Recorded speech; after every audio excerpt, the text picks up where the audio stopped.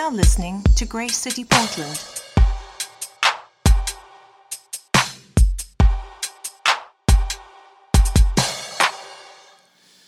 If you'd like to open your Bible to the book of Acts, chapter 2, that's where we're going to start this morning. And yeah, that's right up there. Acts chapter 2, starting in verse 37. A little bit of context first off. Jesus has been crucified. He was buried, and 3 days later, just as he predicted, has come back from the dead. No one saw it coming. Everyone thought it was a metaphor, or just simply couldn't connect the dots. And yet Jesus literally overcame the grave, conquered sin and death, and came back to life and appeared to his disciples who were waiting for him. Changed everything. But then he said, I'm going to ascend back to the Father, back to where I came from, my heavenly home. I'm going there to prepare a place for you. You wait here because the work has only just begun, and I want to utilize you to tell the entire world of who I am and what I've done, to take the gospel around the globe. He says, but wait here because I'm going to send the promised Holy Spirit to be with you and to be in you, to empower you to be my witnesses. So don't leave Jerusalem until you receive the Holy Spirit, because that's just going to change everything. So there's about 120 disciples, just a little tiny band of believers who are now waiting in the city. They're in the upper room, and it's the day of Pentecost. And they're all together praying, and the Holy Spirit, just as Jesus promised, comes.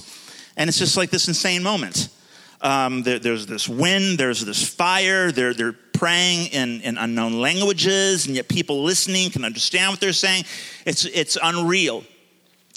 And Peter, sort of the leader of the bunch, the apostle Peter, stands up and he proclaims to the crowd that Jesus, who you crucified, was in fact exactly who he claimed to be, your Messiah, the Savior of the world, God who came in the flesh to bear the sins of all humanity, that we might be forgiven and reconciled to God and one another. This is the good news.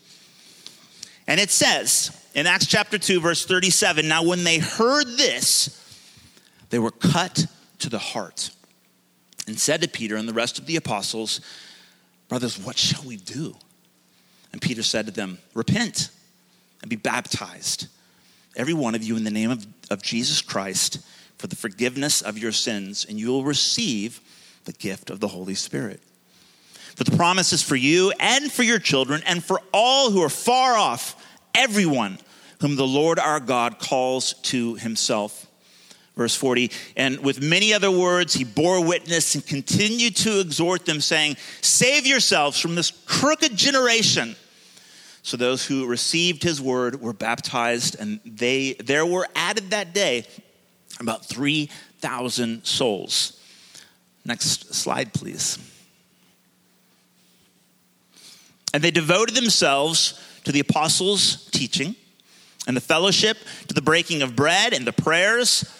And awe came upon every soul, and many wonders and signs were being done through the apostles. And all who believed were gathered and had all things in common, and they were selling their possessions and belongings and distributing the proceeds to all as any had need.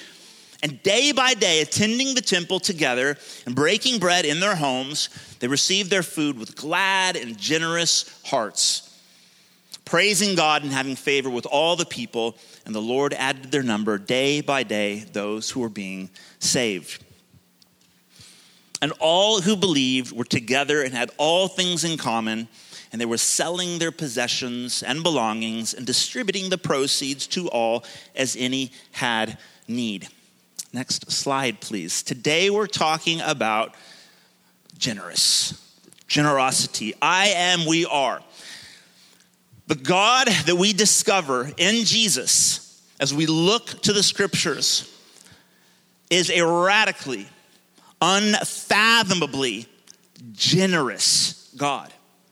He's generous. It's his nature. He is a generous God. When we look to Jesus, not only do we find God revealed, not only do we see the Father, but we see a God who reveals who we are in Christ. God is generous. When we talk about our identity in Jesus, we are generous likewise.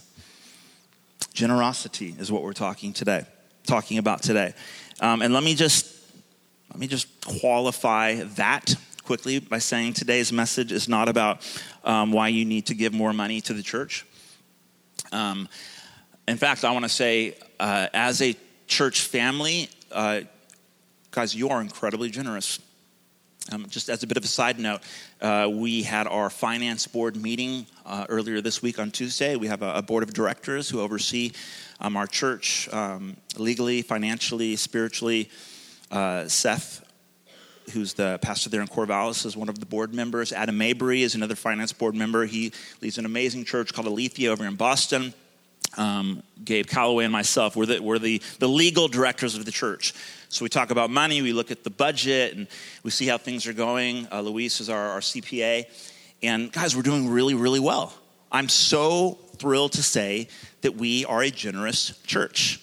So I have zero motivation to somehow construct a message to get you all to give more money to the church, because you're already doing it. We are a very, very generous church family. And I just want to say thank you, guys. Thank you for being so generous. Thank you for being so faithful. It's a really, really big deal to be a financially responsible and healthy church. So thank you. But we do want to talk about generosity. Obviously, yes, generosity applies to money, but in a much broader sense as well. On an identity level, how does one become generous? The question that pops to my mind, if we can go to the next slide, when I read this passage, this description of the early church, the first century Acts 2 church, which we all love to kind of dream about. Wouldn't it be awesome if we could just go back in time, we could be that church? I don't know. I like modern medicine. But in terms of generosity, they sold their belongings and they distributed as any had need. Everyone was taken care of. People began to fundamentally view their possessions as these are not my things to cling to because I've earned them and I'm awesome and you're not. No, we're family now. Something has shifted in the way I view myself and the things I have. My identity has become and is being transformed by the Holy Spirit, because that's kind of what went down on that day of Pentecost. And people started to just take care of each other, started to exhibit radical generosity. Why would they do that? Why would anyone do that? Have you ever done that? I mean, can you think back, if you are a Christian, and I'm not assuming that everyone would necessarily call themselves a Christian in this room. You could just be exploring, checking things out. It's fine. But if you're a Christian, do you remember when you made that decision to entrust your life and your future and your hopes and your dreams and your fears and everything to Jesus? Do you remember feeling compelled? You know what? I've just got to go sell my iPhone, give away my laptop, refinance my home and give all of the proceeds to anyone in the family who has a need. Did anyone do that? If you did, you probably wouldn't admit it, but I didn't. I'll confess. I did not do that. What happened that compelled this group of people to begin to view themselves, their stuff, and others around them in that way? I think it's tremendous, and it's incredibly challenging, in my opinion. I want to talk about the motive behind generosity. Next slide, please. Guilt, trade, charity, gratitude, And there's a fifth one, but I want to just hold off on that one. Guilt, trade, charity, and gratitude. How did the people of God become generous? It says in verse 37, the passage we just read in Acts 2, that they heard Peter articulate the gospel. He said, it was you who murdered your Messiah. And what happened? They were cut to the heart. They were cut to the heart. They felt really, really bad. Call it guilt. Call it conviction. I think I don't know how you feel about the word guilt. I suspect that quite a few of us have a problem with that word these days. It's kind of like a bad word if you're in therapy, like you're not ever supposed to feel guilt. And so we come up with other words like conviction or not condemnation. That's not a good word. I like the word guilt because I'm slightly uncomfortable with it. It's not meant to be like a good feeling. It's not meant to be this sensation that I like want to embrace and have more of. It says that they were cut to the heart. They felt guilty because of their sin. I think that might be a good starting point. I remember having coffee with another pastor in Portland just a few months ago. You guys know of Theophilus Church? Yeah, great church. AJ Swoboda, cool guy. We had coffee, very unique guy. And we sat down. I remember I said, where are we going to meet? He says, let's meet at Rain or Shine. I thought what he was saying was, let's meet rain or shine. And I remember thinking to myself, like, that is so weird. So he just wants me to like figure out where we're meeting, rain or shine. And then I eventually realized, like, oh, there's a cafe called Rain or Shine. So anyways, we ended up getting coffee at Rain or Shine. And it was nice. You're talking, like pastor chat. And then just before we had to go, he was lecturing at Multnomah College, or wherever it is he lectures. And he said, quick question. I just wanted to ask you real quick. Simon, when was the last time you were wrong about something? Like as he's packing up to go. I'm like, you are a weird guy. And what a profound question. Because what he was really asking me, Simon, when was the last time like you were confronted with something that was like wrong about you, about something you said, something you did? When was the last time you repented? When was the last time you were cut to the heart? When you were actually like confronted with the reality of your own personal sin to the point to where you're like, I hate this feeling. I feel guilty. And what a healthy thing that is. Because that is the moment when we're then confronted with the choice to either suppress that feeling or turn to Jesus and say, help. That's the moment when we can actually agree with God and say, yes, that's sin. Like that, I should feel guilty right now. I shouldn't have done that. I shouldn't have thought that. I certainly shouldn't have said that. And the Holy Spirit is just like, has just gouged my heart. And that's a healthy cue to say, oh gosh, I need to turn. I need to repent. Just as they repented. What they said, what should we do? Brothers, what should we do? And Peter said, repent. He didn't say, well, it's all right. God knows your heart. Yes, exactly. He knows your heart. That's the problem. So repent, put your faith in Jesus, be baptized, join the family, receive new life, and receive the gift of the Holy Spirit, who will empower you, who will actually mend your heart, give you a whole heart, write God's law on your heart, and set you on your way to begin living a new life like Jesus. So I would argue that as much as that word has been sort of confused and used and abused, because I have to say that as well, it's not helpful at all for people to leverage feelings of guilt in a way that's abusive or manipulative, which unfortunately happens a lot in churches these days. That's not what we're about. But we are about saying, yeah, I feel convicted of my sin, and I want to call sin sin.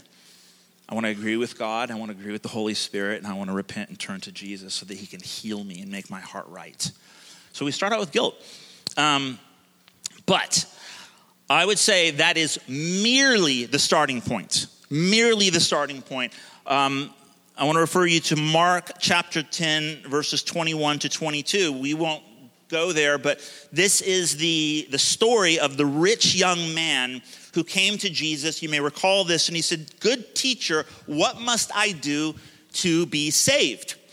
And Jesus famously responds. He says, "Why do you call me good? No one's good but God." And they kind of go back and forth a little bit, and he says, "Well, have you kept the commandments?" And the man says, "Look, I've done everything that I'm supposed to do. I've been a good religious person." And Jesus says, "All right, well, there's just one more thing. Sell everything that you have, give it to the poor, then come and follow me that you might have treasure in heaven." And it says that the young man went away disheartened because he couldn't do it. I would argue that he was disheartened, meaning that there was some sort of heart cutting going on, some sort of guilt, some sense of like I know what I should do, but I can't do it. I can't. My identity is too bound up in all of my riches. I can't do it. And so he left disheartened. It's possible to feel guilty about our sin and to do nothing about it. It's possible to feel incredibly guilty about the life that you're living and never actually repent and simply go on disheartened, which is why guilt is only the starting point. Cutting of the heart is the starting point. We've got to go deeper. We've got to go beyond that. Number 2, trade. Let's talk about trade, AKA spiritual bartering, or what I like to simply call manipulation. Luke chapter 6, verse 38 is a promise. Jesus said, "Give, and it will be given to you. Good measure, pressed down, shaken together, running over, it will be poured into your lap. For with the measure you use, it will be measured back to you. Give, and it shall be given to you." The context of that promise has to do with judging other people, condemning other people, refusing to forgive other people. So Jesus says, look, if you refuse to forgive others, then that's exactly what you can expect in return. It's one of those promises that's like often, if not always, sort of ripped out of context. But it's a promise nonetheless. And it's a promise that oftentimes you hear used in what I would call sort of prosperity gospel circles. This idea that, look, God has promised to bless you, and if you do this, then you can expect this in return. And it's like this arrangement that we're meant to make with God that we can somehow like barter for spiritual goods. Like, I'll give you everything, but only because I expect to get X, Y, and Z in return. And so it's a trade-off. The promise is true for sure, but it's a promise that needs to be understood in right context. Let me show you guys this. This helped me immensely, and I hope it helps you too. There's certain like principles that you need to have in mind as you're engaging with Jesus in the scriptures. So as you're reading through the Bible, as we're reading through the Bible together, starting tomorrow, there's certain lenses that are very, very helpful to have in place when you're beginning to make sense out of promises such as this one. And it goes like this. The gospel, meaning like true and good religion. Okay, the God's heart towards humanity can be summarized like this. Because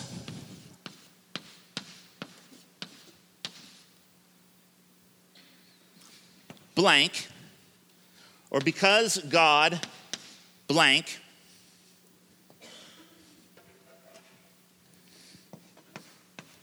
I can, or am, or will, etc., etc. Conversely,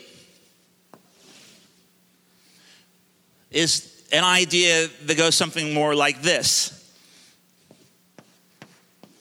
If I blank, then. And you can fill in the blank there. Because God loves me, I can, or I am, or I will, etc. Because God became a human being and died for my sins, I am forgiven. Because God is just, I will fear him. Because God is faithful, I can trust him. Because God is generous, I am generous. Because I'm one of his children and I'm meant to reflect his character. Conversely, if I give, then God is obligated to give back. If I do better, then maybe God will bless me. If I try harder, then perhaps God will show me mercy. If I do all of the right things, and if my church attendance record is stellar, then on and on and on. And you can see the gross problem with that kind of thinking. But this is so oftentimes where our thinking slips to. This idea that if I do, then God will perform. But the gospel is because God has loved me, I love him and others in return. The gospel always begins with who God is and what he has done and what I get to do in response to all that he is and all that he's done. This might sound good initially. If I give, then God will give to me. That is religious bondage. Because eventually you're going to come to the end of yourself and realize that you do not have enough and that God always outgives his children. In fact, God always outgives his children, but will never, ever allow himself to be manipulated by us because he's way too good for that. He's too good and faithful of a father. He doesn't allow his children to manipulate him. Now, is the promise still true that if we give, God will give back to us? Yes. This is the beauty of our God. This is where the good news gets even better. Where'd my chalk go?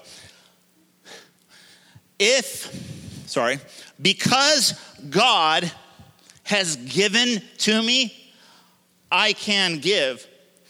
And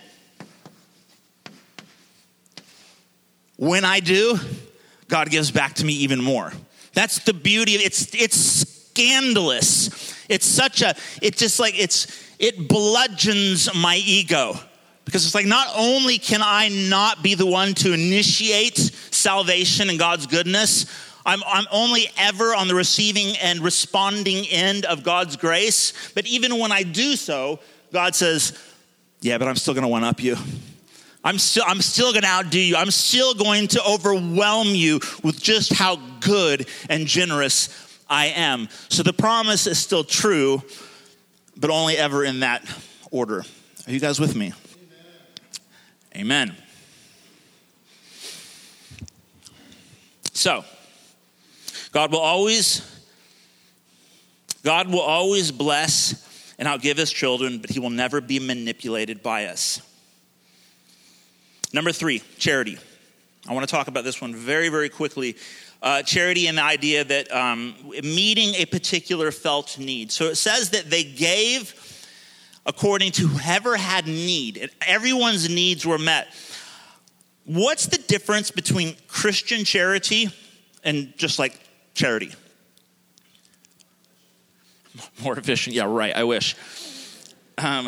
Sorry, you were probably being serious. I don't know. That would be nice if it were true. What is the difference between Christian charity? What's the difference between a Christian hamburger and just a regular hamburger?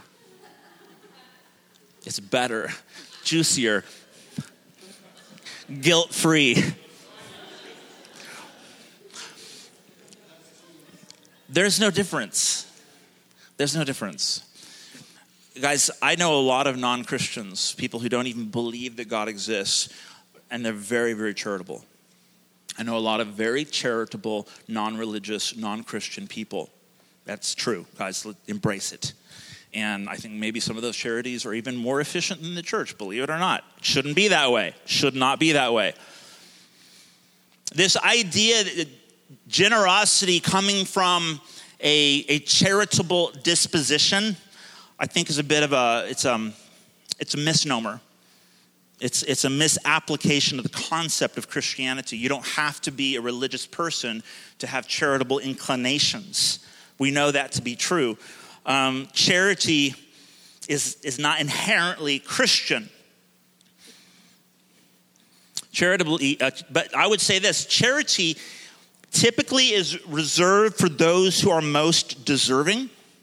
So when you consider like charity in the world, what you see is charitable contributions being made for people who actually deserve help, like widows and orphans, or people who can't necessarily help themselves. What you don't see, though, is charity being done for those who deserve nothing. And you certainly don't see charity being offered to those who deserve less than nothing. Criminals who deserve to be damned.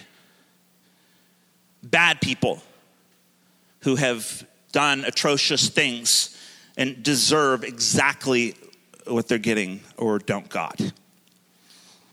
And so you see, charity is a good thing, but I would make the argument that there's nothing inherently Christian about charity. You don't have to be a religious person to give. What sets just basic charity apart from the gospel, what we're talking about, a generosity that actually comes from the heart of God, is that God takes it to the next level. It says in Romans 5:10 that while we were enemies of God, we were reconciled to him by the death of his son. Jesus commands us to love our enemies. How can he say that? Because that's exactly how our God loves. He goes beyond making charitable contributions to those who might deserve it, to actually loving those who deserve condemnation. 1 Timothy 1:15, Paul's writing to a young man named Timothy, and he says, here's a trustworthy saying that deserves full acceptance. Christ Jesus came into the world to save sinners, of whom I am the worst. This is Paul, one of the primary leaders of the early first century Christian church. God used him in incredible ways. Wrote a good chunk of the Bible, inspired by the Holy Spirit. Wrote these letters that Jesus has been revealed to us through. Amazing man of God. And as he's getting towards the end of his life and ministry, he starts to write all these letters instructing the generation coming up after him, what does it really look like to embody and live out and share the gospel? And he's like, here's one to hold on to. Here's a trustworthy saying. Don't forget it. Christ Jesus came into the world to save sinners. And as for myself, I'm one of the worst. And God displayed his mercy in my life. Not because I deserved a bit of charity, not because God pitied me, but because it's in God's generous nature to love even his enemies.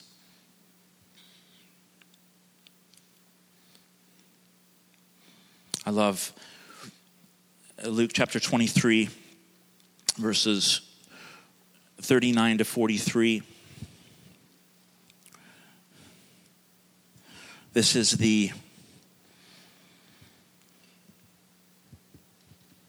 that scene when Jesus was being crucified. And we're told that he was hanging on a cross between two criminals. And one of the criminals who were hanging railed at Jesus, saying, "Are you not the Christ? Save yourself and us." But the other criminal rebuked him, saying, "Do you not fear God, since you are under the same sentence of condemnation? And we indeed justly, for we are receiving the due reward of our wrong." I don't know what they did to get crucified, but they obviously did something. And they deserved it, according to his own words. In verse 41, it says, "And we indeed justly, for we're receiving the due reward of our wrong." And he said to Jesus, "Jesus, remember me when you come into your kingdom." And he said to him, "Truly I say to you, today you will be with me in paradise." That is the radically generous love of God. Hanging between two criminals, one of them outraged, railing. You can almost hear the sarcasm in the tone of his voice. "If you are the Christ, why don't you save yourself and save us? You're obviously not." And the other is like, are you out of your mind? Like, we deserve this. This man, everyone knows, has committed no sin. And yet he's hanging just like us. Jesus, is there mercy for me? Is there a place for me in your kingdom? And here's a man who's clearly cut to the heart. Jesus, is there any hope for me? And I know at this point, many people would make the argument like, how can that be? How that doesn't compute. Where's the justice? Where's the justice? That's this sort of like this get out of hell free card. You know, like the old scenario you've all heard. Or what about the guy who's like on death row and he's about to be sentenced to death and he's spent his whole life hurting innocent people. And now with his dying breath, he says a prayer. And what, he gets to go to heaven? How is that fair? My response is it's not fair at all. And thank God. Because the very, very hard truth that we find revealed to us in Scripture is that we're all like those criminals hanging on a cross. We killed the Messiah. My sin nailed him on that cross. I deserve hell. That's hard to even like say out loud, so you guys know. But that's the generous love of God. He doesn't give us what we deserve. He extends grace instead. And I would also add, so what about the criminal who in his dying breath cries out to Jesus? Where's justice? Where's justice? He's getting crucified. And I would say that oftentimes the very justice of God is administered in real life terms that we might be confronted with the awful reality of our sin, so that we might be cut to the heart and turn to Jesus and experience his utterly undeserved mercy and grace. That, by the way, is where we get gratitude. That's gratitude. Ephesians 1, verses 7 to 8 says, "In him we have redemption through his blood, the forgiveness of our sins, according to the riches of his grace, which he lavished upon us." I love that word, lavished. He lavishes his grace upon us.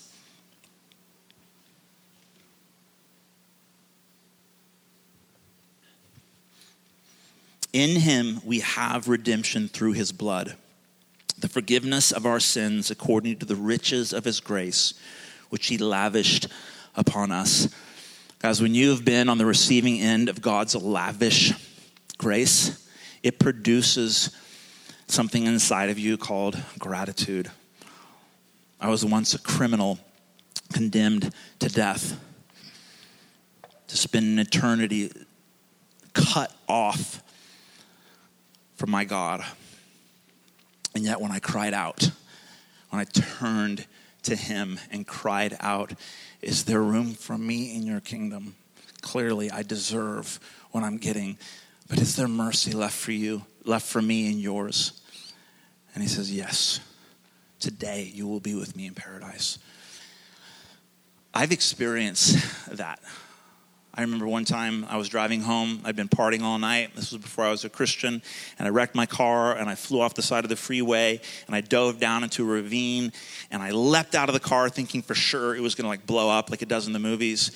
And I ended up walking home. It took me hours walking down the freeway, and I was too scared to call the police or the CHP, California Highway Patrol, because I was like, what if I could get a DUI? I would rather just walk home all night. So I did. And that's a long, long walk, a lot of time to think about how I was living my life and where I'd be if I had died. And I had concluded that if God was real, and at that point I wasn't entirely convinced, but I thought if God was real, I'm absolutely sure I would not be in his kingdom right now. I would be in hell. I would be in hell. And that scared me to death. I just didn't want to deal with that. I walked home disheartened. About a year later, I actually responded to that conviction. And I gave my life to Jesus. But when I did, I realized that I was a criminal receiving grace. And all I wanted to do was to show this generous God of mine how grateful I truly was. And that's called gratitude, my friends. It produces a generosity that flows from a heart level. It's not just something that I ought to do. In Romans 7, the Apostle Paul, he talks about, the things that I want to do, I don't do. The things that I don't want to do, I end up doing. And it's this very sort of poetic way of saying, look, I'm a wreck. I know what I'm supposed to do. I know what I ought to do, but it's just hard. And then he ends by saying, what a wretched man that I am. Who will deliver me from this? Thanks be to God who delivers me in Jesus Christ. And what he's talking about is a God who engages with us not just on here's some rules to apply. Good luck, do better. He says, no, your problem is something much, much deeper inside. It's your very identity is wrapped up in this mess. And I need to get a hold of your hearts. Without me, you're condemned. But turn to me, and I'll make you new. And a gratitude begins to flow out of a human heart that results in a generosity like in Acts chapter 2. But there's an even more excellent way. There's something better than gratitude. Because guys, let me say this. If we stop with gratitude can very easily and often does relapse to guilt. If all you have is gratitude, eventually there will come a moment where you think to yourself, gosh, am I grateful enough? Because I've not given a lot lately, and I'm wondering, am I still in touch with just how much I've been forgiven? And that gratitude can easily become a kind of emotion that it's hard to sustain. I think we should, but I think God gives us something even more fundamental that affects our identity, that compels us to be generous like our Father is generous, and that is love. Love. Next slide, please. Perhaps my very, very favorite story in all of Scripture, and then we'll end. Mark chapter 14, verses 3-9. And while Jesus was at Bethany in the house of Simon the leper, he was reclining at table, and a woman came with an alabaster flask of ointment of pure nard, very costly. She broke the flask and poured it over his head. There were some who said to themselves indignantly, why was this ointment wasted like that? For this ointment could have been sold for more than 300 denarii and given to the poor charity. And they scolded her. But Jesus said, leave her alone. Why do you trouble her? She has done a beautiful thing to me. For you always have the poor with you. Whenever you want to, you can and should do good for them. She will not always have me. She has done what she could. She has anointed my body beforehand for burial. And truly I say to you, wherever the gospel is proclaimed in the whole world, what she has done will be told in memory of her. What Jesus is saying, wherever the gospel is proclaimed, this will be the quintessential sermon illustration. If you want to understand who I am and what I'm doing and what the implications are on the human heart, remember this woman. Remember this woman. We don't even know her name, although I have a guess. I have a guess who it is. The woman who came and anointed the feet of the beautiful one. That is love. She wasn't doing anything to somehow repay Jesus for something. Certainly wasn't charity, not in this case. I don't see any signs even of like a guilty conscience. Gratitude, perhaps, but more than that, this was a woman who had been captivated by the love of God in Christ. What she has done for me is a beautiful thing, and don't you dare take anything away from it. When we experience the generosity of our God, when we are lavished in his love, we begin to experience a love that generates a generosity in us that can only be likened to the love and generosity of God himself. After all, John 3:16 says that God so loved the world that he gave his only begotten son. He gave his only begotten son, his most valued treasure in all of eternity, so that whoever believes in him will not perish, but will receive everlasting life, because God so loved.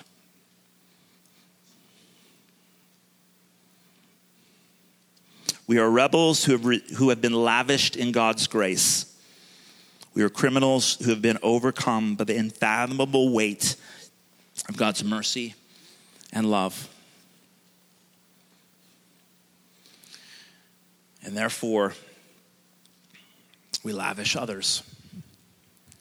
We lavish with our time. We lavish with our money. We lavish others with our patience. We're generous with our words. Our words, arguably one of the most precious things that we could ever give, or one of the most harmful things we could ever do to another, our words. We're generous with our words. We are generous with our patience. We are generous with our respect. We're generous with our gentleness.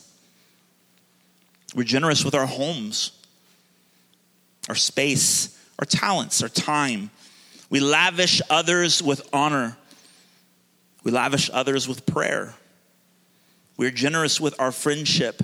Arguably one of the greatest needs in our city is just like good old-fashioned friendship. I have time for you. I care about you. I'm willing to sit and listen to you, even though like half of what you're saying just annoys me to no end.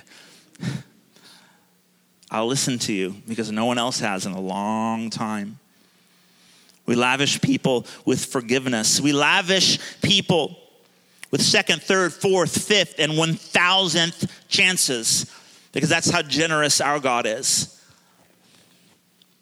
We lavish people with our mercy, and we lavish people with our love, because we have met the beautiful one.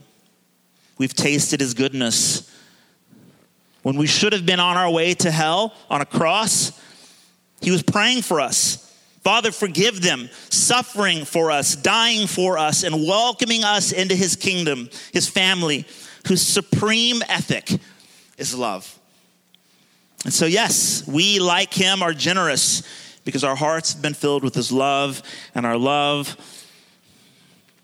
most beautiful admiration is for the beautiful one, our Father and our generous God. Can we stand together, please?